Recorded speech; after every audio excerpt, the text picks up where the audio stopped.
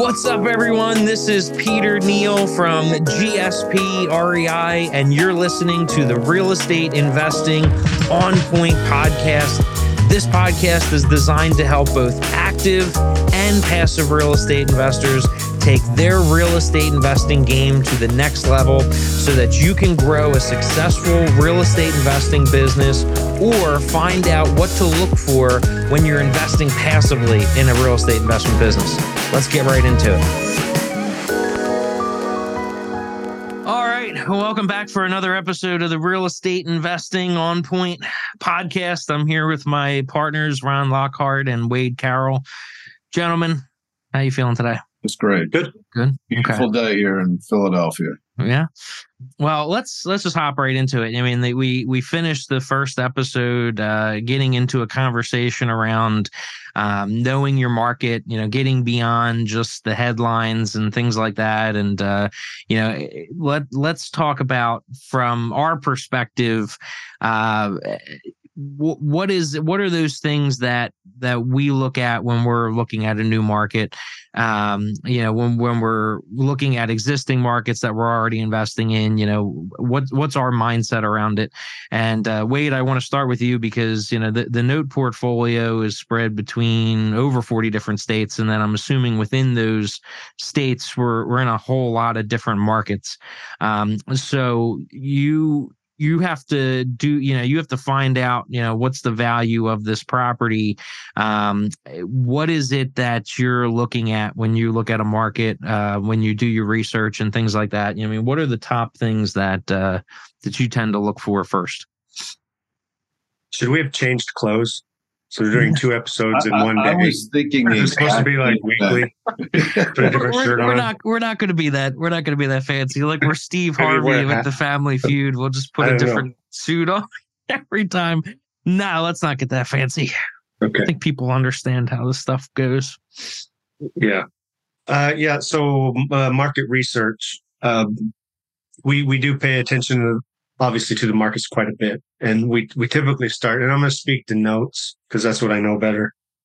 But obviously notes are backed by a piece of real estate. We usually start with more general core logic type information when you're assessing an entire state at a time. Obviously there's many markets inside there, but, and again, I spoke to California earlier. So when we look at California, you're looking generally what the real estate retrades are looking like. Are they going up? Are they going down? And you can see quickly in a state like California, when you get over coastal, those prices have boomed the last several years, and they're starting to, trickle down a little bit. Juxtapose that to the counties that are more inland. The reverse is true. Property values continue to rise. They're more affordable, so transactions are being done. People that couldn't afford, the coastal properties are back out. So yeah, we pay attention to that sort of thing. From a rental perspective, it's pretty easy to arrive at what I like to call just the rent to value ratio, the annual rent divided by the property value. And you're looking for 10 or better, really. So those are pretty easy metrics you can find with just a little bit of research, even on Zillow, if you have to rely on Zillow. But yeah, there's a whole host of MLS information. And as long as you can plot the appreciation rate, or that the days on market are increasing or decreasing, because it's all a giant spreadsheet, right? You're putting in data points and then trying to predict that cost to capital over a period of time. If days on markets are elongating, where you're plugging that in, it's going to cause you to bid less. If days on markets are shrinking, then that's a good sign. You can pay more, right? Well, let me stop you there, Wade, because you make a good point. You're saying you're basing your pricing, what you're going to pay for the asset off of the market. Is there a time when you would say, I don't want to be in this market at all? And this is going to be different for somebody like you compared to a one-off, real estate investor who's maybe just buying a couple houses a year or something like that. But, are there markets where you would just completely avoid 100%, or is there always going to be a price that would make sense in almost any market? I mean, there are places we avoid, right? But And, had you asked me this 10 years ago, I'd have a different answer, right? But right now, the rising tide raises all ships, right? So just about everywhere seems to be working, especially if you have an advantageous entry point. But typically, I avoid California just because everyone wants California. Typically, I avoid Florida because everyone wants Florida. I don't want to have to pay 80 cents on the dollar for a Florida asset when I can get New York for 45. I'd rather take the time and make the money than compete. And again, this is specific to notes. But yeah, there are markets I avoid now, but that's more because the competition is so high. Georgia with very short foreclosure rates, it's very competitive. So I like to go to markets where it's less competitive. Everyone avoids Cook County, Illinois, because it's miserable. Yeah, you can buy them a lot cheaper there. So if you've worked out a process that you can manage the complexities of some of these markets, I love them. And we can say that with Baltimore. A lot of people, they dump on Baltimore. It's a shrinking city or whatever, the crime or whatever. But if you have the means to find your entry point is low, and you have the means to renovate those assets, I think that's a plus, not a negative. Because you will not repeat the same rent to values that you're getting in a Baltimore pretty much anywhere else in the country. You're surely not getting anywhere in Florida, anywhere in California, really not even in Texas. And it's because our entry points are low and we're able to add value. So if I try to answer where would I never buy assets right now, I don't know. Well, and you bring up a good point too, because it comes back to the strategy. You know what I mean? Like when you're talking about notes, you're in and out of those assets relatively quickly, right? You know what I mean? You're not holding them long term as a rental. So depending on the strategy, it is going to change a lot of that, right? Of course, yeah. So let's kick it over for the rental side of the business, Ron. What's your thoughts? What's your take when you're looking at a market, and you're going to hold for a long period of time compared to a quick, like fix and flip type strategy, whether that be a hard asset or the note.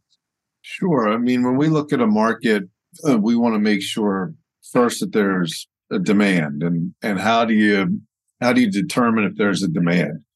We look at the industry that is either there or that's coming there. If it's a metropolitan area, a lot of times we'll look for cities that have a strong life sciences presence, technology, hospitals. And once we determine there's a demand, we start to analyze the different markets within the market. Geographically, where do we want to be? We look at, entry points from an acquisition standpoint. What's it going to cost us to acquire an asset? What's it going to cost us to develop it? And what's going to be the value once the asset's fully developed? I've said this for years. For our model, our model's a cash flow play, not so much an appreciation play. We'll try and look at historical averages and predict a conservative appreciation. And we're not looking for markets where values are going down. But we're not picking a market just because of appreciation. It's in the back of our minds. We're factoring it in, but that's not the main driver. So we'll go into the multiple listing systems, any public records, and we'll look at, where properties are trading. What's their value going to be when they're completed? What's our cost of construction? Is it somewhere we can bring our own teams, or are we going to have to bring in one of our construction managers to oversee some third parties? So there's a number of factors that go into deciding whether it's the right market for us. But primarily, there has to be a demand. We have to make sure that we can acquire and develop for a certain dollar amount, and we need to make sure that the property is going to appraise because we utilize portfolio refinances at the proper after repair value. Our model has always been pretty strict, and we always like to create somewhere between 30 and 40% equity in a property after it's been acquired and developed. So if we can make all of that work, and we see demand for the foreseeable future, then then it's a market that fits what we're trying to do. Yeah, you both bring up a good point, and I'm looking at this from the two different perspectives of the note side and then the hard asset, the rental side, and the note side too. We'll have to take a deeper dive just in general on notes and Wade, what you do on the note side of the business and just the different strategies within note investing on a future episode to help people to understand, because there is certainly a hard asset side to it depending on what the strategy is. And Wade, for what you primarily do, you're going to end up with a property and you're going to have to sell that property just like you would any other property, whether you bought it in the note position or not. But I think what's coming to my mind is, if I'm putting on the hat of somebody who's new to the business, or is trying to better understand a team to invest in, I think it comes down to like the core competencies of that company and of those people that's going to drive where they land in the market. So like Ron, you made a good point. You're what you can get construction done for is going to drive where you're at in the market. You know what I mean? And what your strategy is as well. You know what I mean? Wade, your access to deals through HUD and things like that are going to drive what your strategy is and what you do. So as like a new investor or somebody looking to get in, I think it seems like they really need to know themselves and understand what their strengths and weaknesses are, and then kind of see what it is, what they can add to, how they can start a partnership or something, or find people that will complement. So you guys, you following where I'm coming from here? Like I'm trying to think like, how this conversation can be beneficial to somebody who's new to the business when it comes to picking a market. There's more that they need to look at than just demand and things like that. There's those initial things of what's their strengths and weaknesses and things like that, even before they decide what market they want to invest in and what kind of strategy they want to employ. What's your take, Ron? You're coming at it from a construction background. Like from my perspective, one of the reasons I partnered with you and it was because of your construction background, and that I felt like made your ability to get pricing and get projects done quickly possible. So what kind of what led you into the construction side of the business and stuff like that? Like what would your how did I end up in the construction business? Yeah, like, because I'm trying to think about this from a person who's new to the business, like, and they're trying to get started. They're thinking, how do I get started, or where do I invest?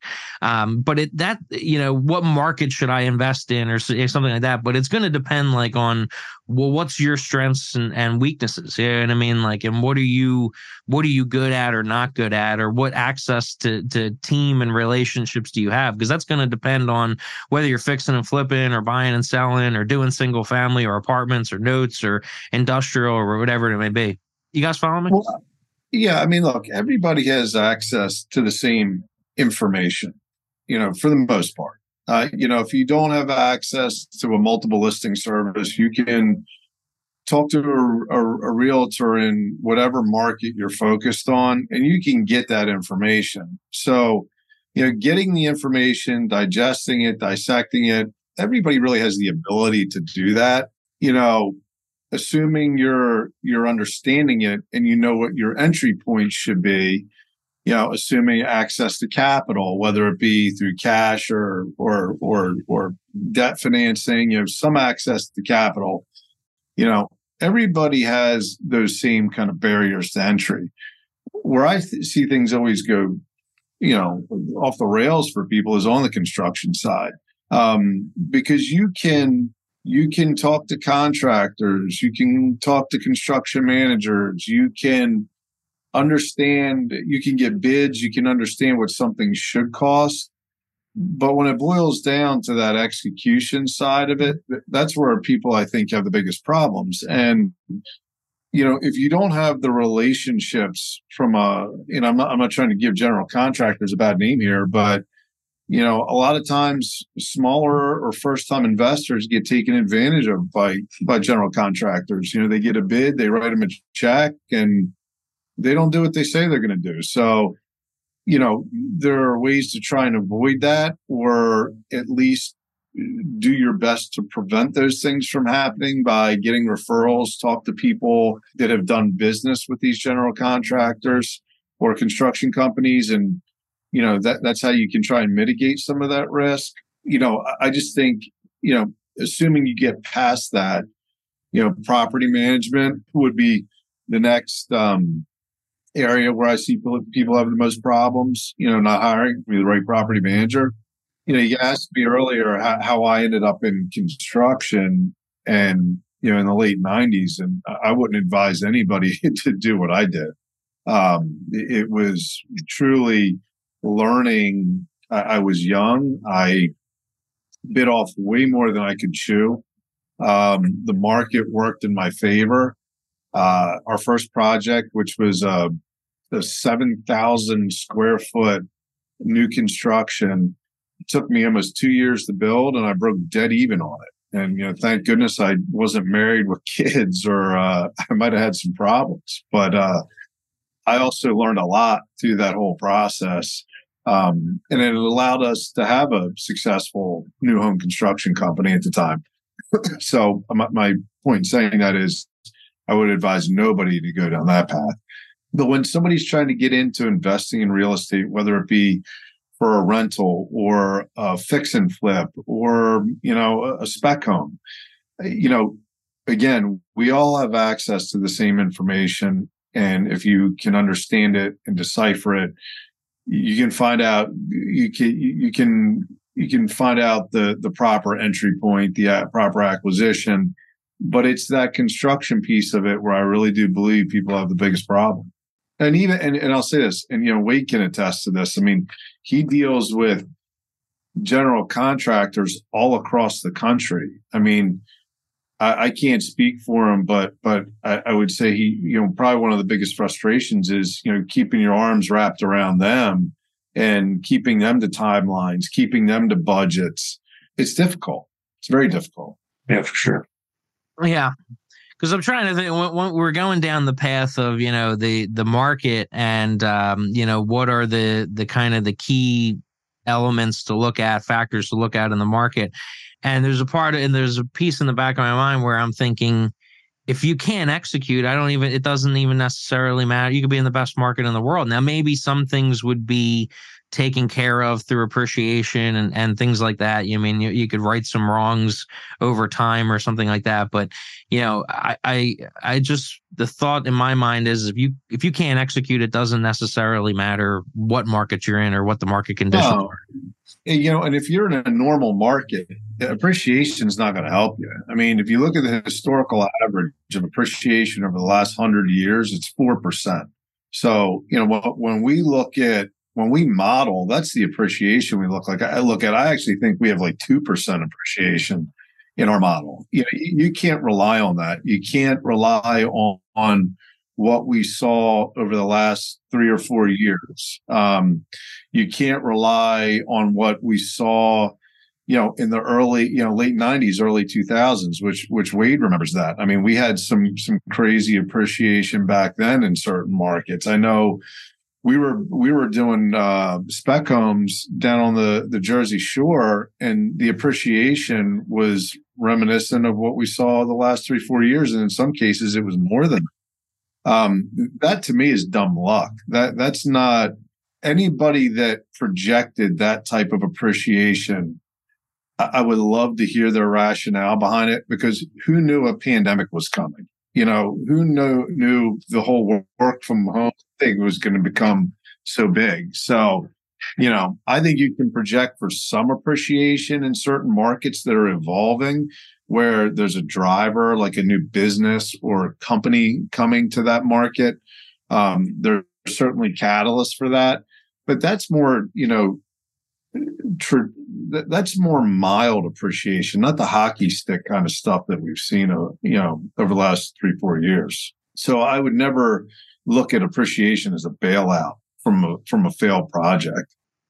What's your thoughts, Wade? Well, if you're speaking to people contemplating, getting into this field, whether it as an investor or as, doing the work yourself, you really first need to understand the finance side of it.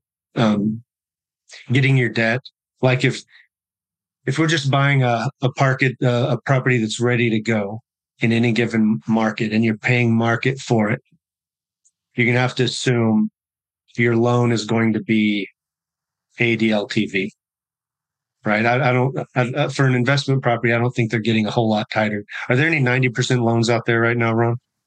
Well, somebody was doing some, but the norm is more like 70-75 for investment properties.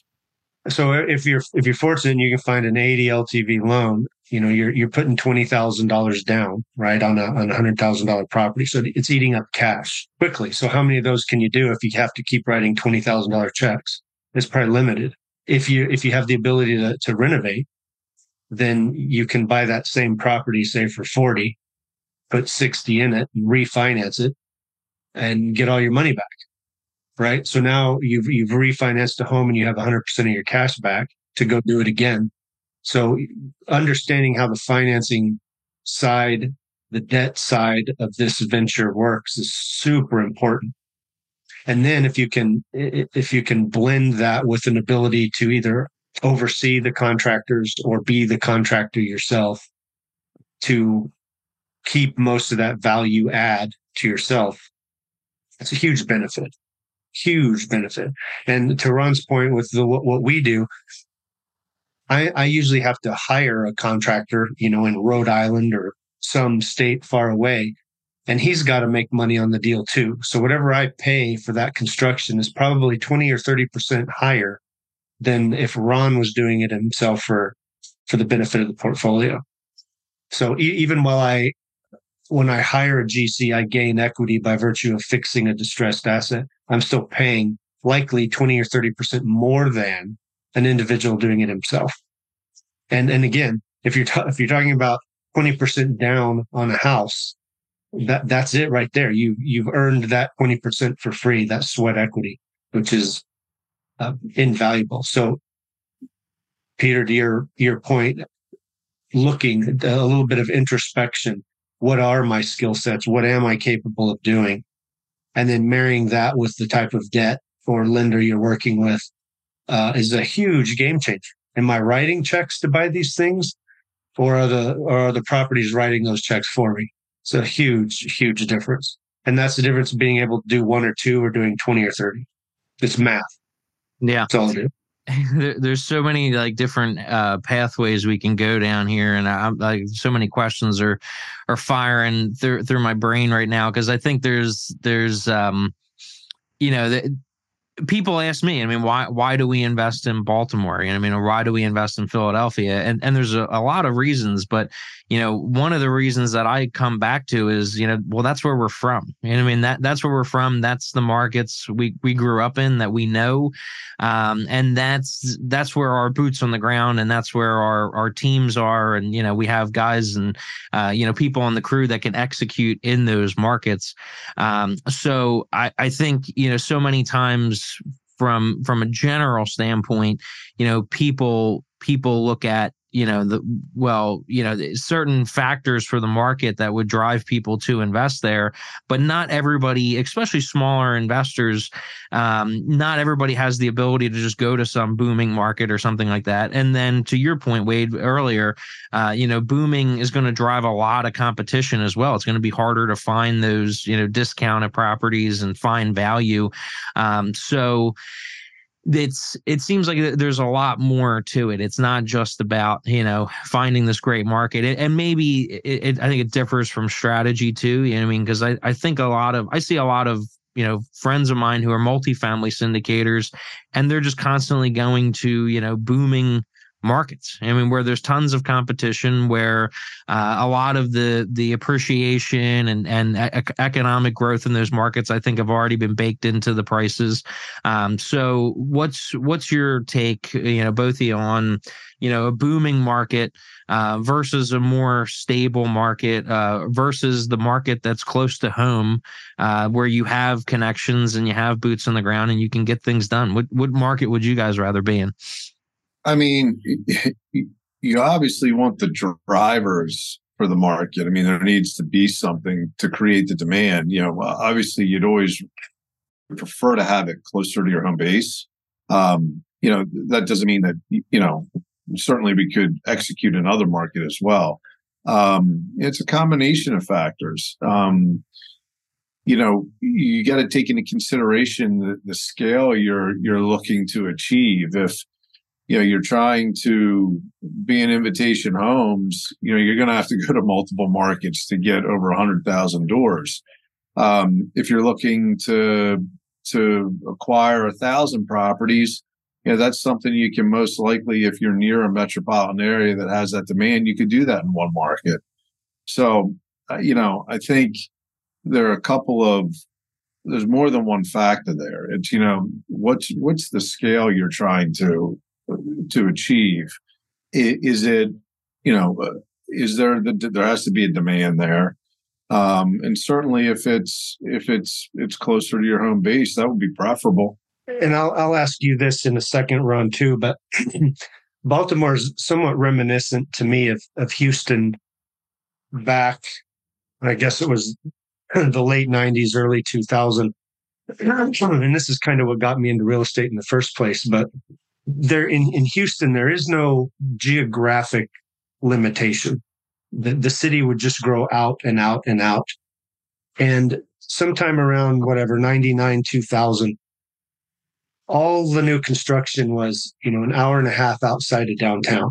All of the single family homes immediately around downtown were all war zones. Crack houses, dilapidated, boarded up. No one wanted to be there. So in the suburbs, we would drive past all that dilapidated property to get to, downtown Houston, wherever you're working. And it got to the point where it was so ridiculous to get from the suburbs to downtown that people finally started buying these crack houses right next to downtown Houston, tearing them down and building these big 3-story townhouses and whatnot. It became a big deal. And at the time, I was snapping up little vacant lots around in the town, and we saw lots, trading for a few $1,000s to 50 cents a foot. It was insane. And you kind of look at Baltimore the same way, but it actually has geographic limitations all to the southeast because it's on the coast. But your downtown city hadn't changed. It's still downtown Baltimore. So new construction is happening in the suburbs. It's more difficult to get in town. Yet there's all these dilapidated and vacant homes that have been abandoned for a decade, all in and out and around Baltimore, which is where your hospitals are, which is where your mail is. All those big perks of a big city are still downtown. Suburbs are getting further and further away. So I think there's an opportunity here, the whole value add. You can't really build new construction in downtown Baltimore. So you have to find available assets, and there's plenty of them in Baltimore. And that's exactly what you're doing. You're adding value by virtue of buying existing assets that have been overlooked for a decade or more. Yeah, I mean, I could be don't quote me on this, but I think I'm generally right here. I think there's something like 17,000 vacant homes in Baltimore City. Um, you know, people ask all the time, well, why doesn't a bigger company come in and redevelop that? It doesn't really fit their model. That's not what they do. The bigger companies, 17,000 homes sounds like a lot of homes, and it is a lot of homes. But you take like an Invitation Homes or, a group like that, that's not what they focus on. That's not the price point they focus on. The metropolitan redevelopment asset is not what they do. So for a big company to come in, or even like a BlackRock, and spend the kind of money they'd want to spend, I don't think they could do it. I mean, they certainly could spend the money, but then it's the process in and of itself. It's like the redevelopment of that. So yeah, I mean, it's, people ask me all the time, well, why aren't more people doing that? Well, it's easier said than done. The barrier to entry is not difficult from a price point, for sure. Finding competent builders or general contractors, you can and you can't, and then on top of it, managing scattered site single family homes is a whole nother component to this that doesn't get talked about a lot. But that's not like managing a 500 unit apartment building. They're two different products, totally two different animals. So I know I'm kind of like talking in circles here a little bit, but there's no question that there's the demand for the housing there. The big problem has been finding incentives, and I think a lot of this falls on the city to one extent or another, for developers to come in and redevelop that stuff. Because again, large developers don't want to go buy 3 on this block, 5 on that block. They want like 15 blocks. And that's, you can't really do that because there are homes on those blocks that are owned by people that aren't going to get sold. So there's some complexities to that. Well, and that Wall Street Journal article where they're talking about these big rental outfits, Invitation Homes and those. I mean, when they're buying a single family for rental, they usually limit the construction on that to about 10 or 12 grand. Yeah. And those would be items that don't require permit, number one, just for simplicity's sake. And then they admit here that they're actually doing better when they develop entire neighborhoods, new construction. But again, that's very different, where you're not having to pull individual permits or assess the specific deficiencies of whatever asset scattered all across, a city. Rather, they have a 15-acre parcel and everything is uniform. All the same items are going into every single home. See, and it's in a single location. Sure. It's a different animal.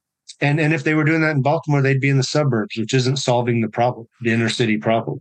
No, it's not solving the affordability problem either, because you look at the average price point of the homes they're developing in those new construction, developments. They're not $185,000 homes. They're, $300, $350 upwards. And it's different also because you're hiring a large building company to build those homes. It's very different than in the city where you're going around, it's predominantly rehab work, although the majority of like what we do is taking buildings down to the bricks and then reframing. Everything's brand new for the most part. So, it's like new construction to an extent, but it's not, and it's not consolidated. Really talking about two different animals. And I think too that we talked about markets that are boom towns, and everyone seems to want those, and they're all focused on equity. Fine. We're focused on cash flow. Yeah. And if you look at the typical cash flow of a Baltimore property, one of ours, what's it? $400 or $500 net per door. that equates to about a 3% appreciation rate.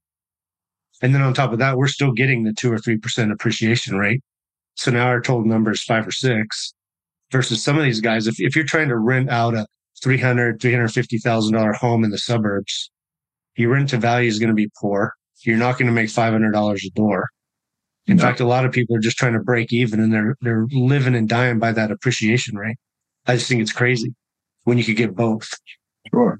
And and what do you really? I mean, what constitutes a boom town anymore? Yeah. I'm not picking on like Montana here, but like you take like a Bozeman or something like that. Somebody wants to call that a boom town.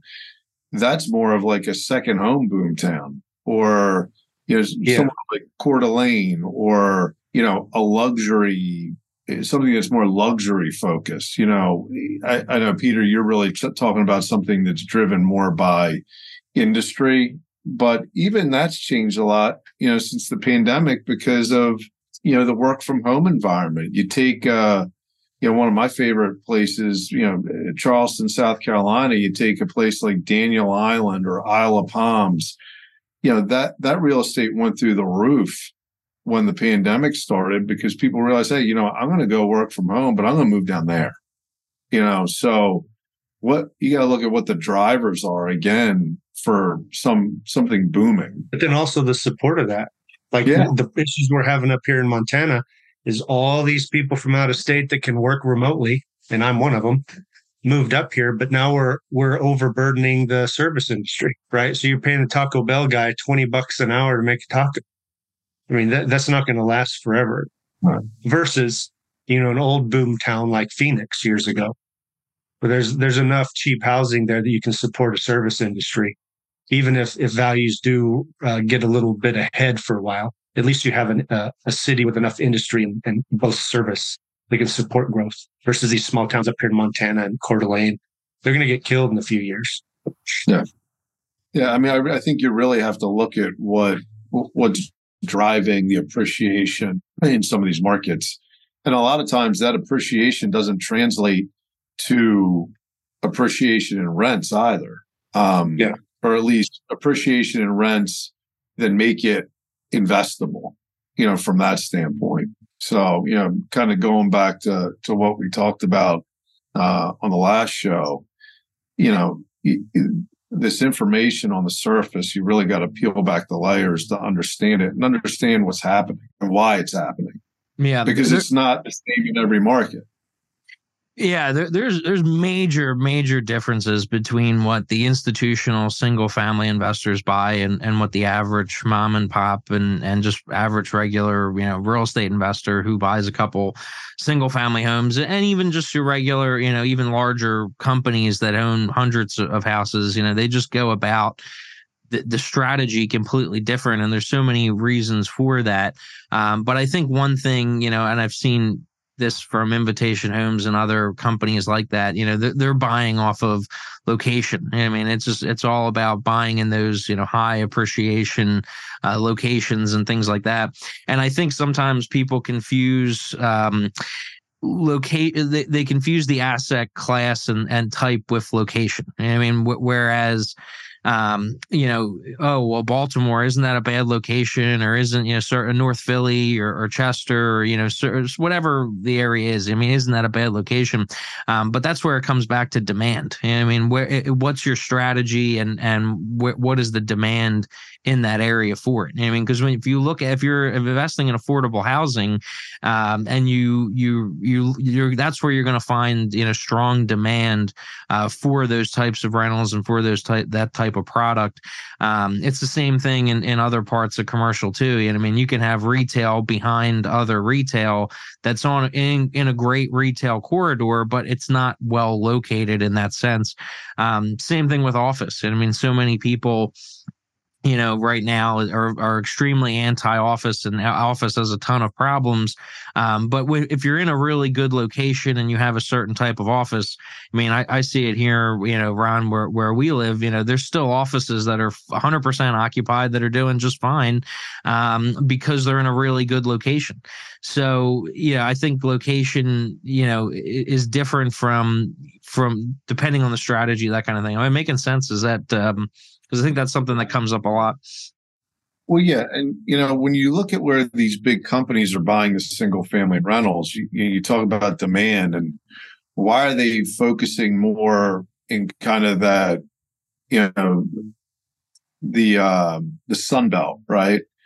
What I can tell you right now, where I live in Chester County, Pennsylvania, the demand is massive. Homes hit the market. They're gone. A lot of them are cash buyers. There is definitely a component of higher end houses, but there's also a component of, around here, the middle market house is probably around, $600,000, $700,000, $800,000. Those things are flying off the market. As soon as they're on, they're gone. Why are those big companies not focused around here? So, and maybe that's a conversation for another episode. But I think that'd be interesting to kind of delve into. I think a lot of it has to do with the cost. It's not just it's not the demand's here. And there's other markets that are not second home or luxury markets, but are a higher price point market where there is huge demand. So why are they not addressing that? But I think that's something that would be worth discussing later. Yeah. Well, let's put a bookmark in it. I mean, let's call it a show here, and we'll pick back up and continue that conversation on episode 3. Well, there you have it. Thank you for listening to the Real Estate Investing On Point podcast. Be sure to subscribe and join us live on one of our virtual meetups. You can find more information on our website at gsprei.com. That's gsprei.com. Thank you again, and God bless. We'll look forward to catching you on the next one.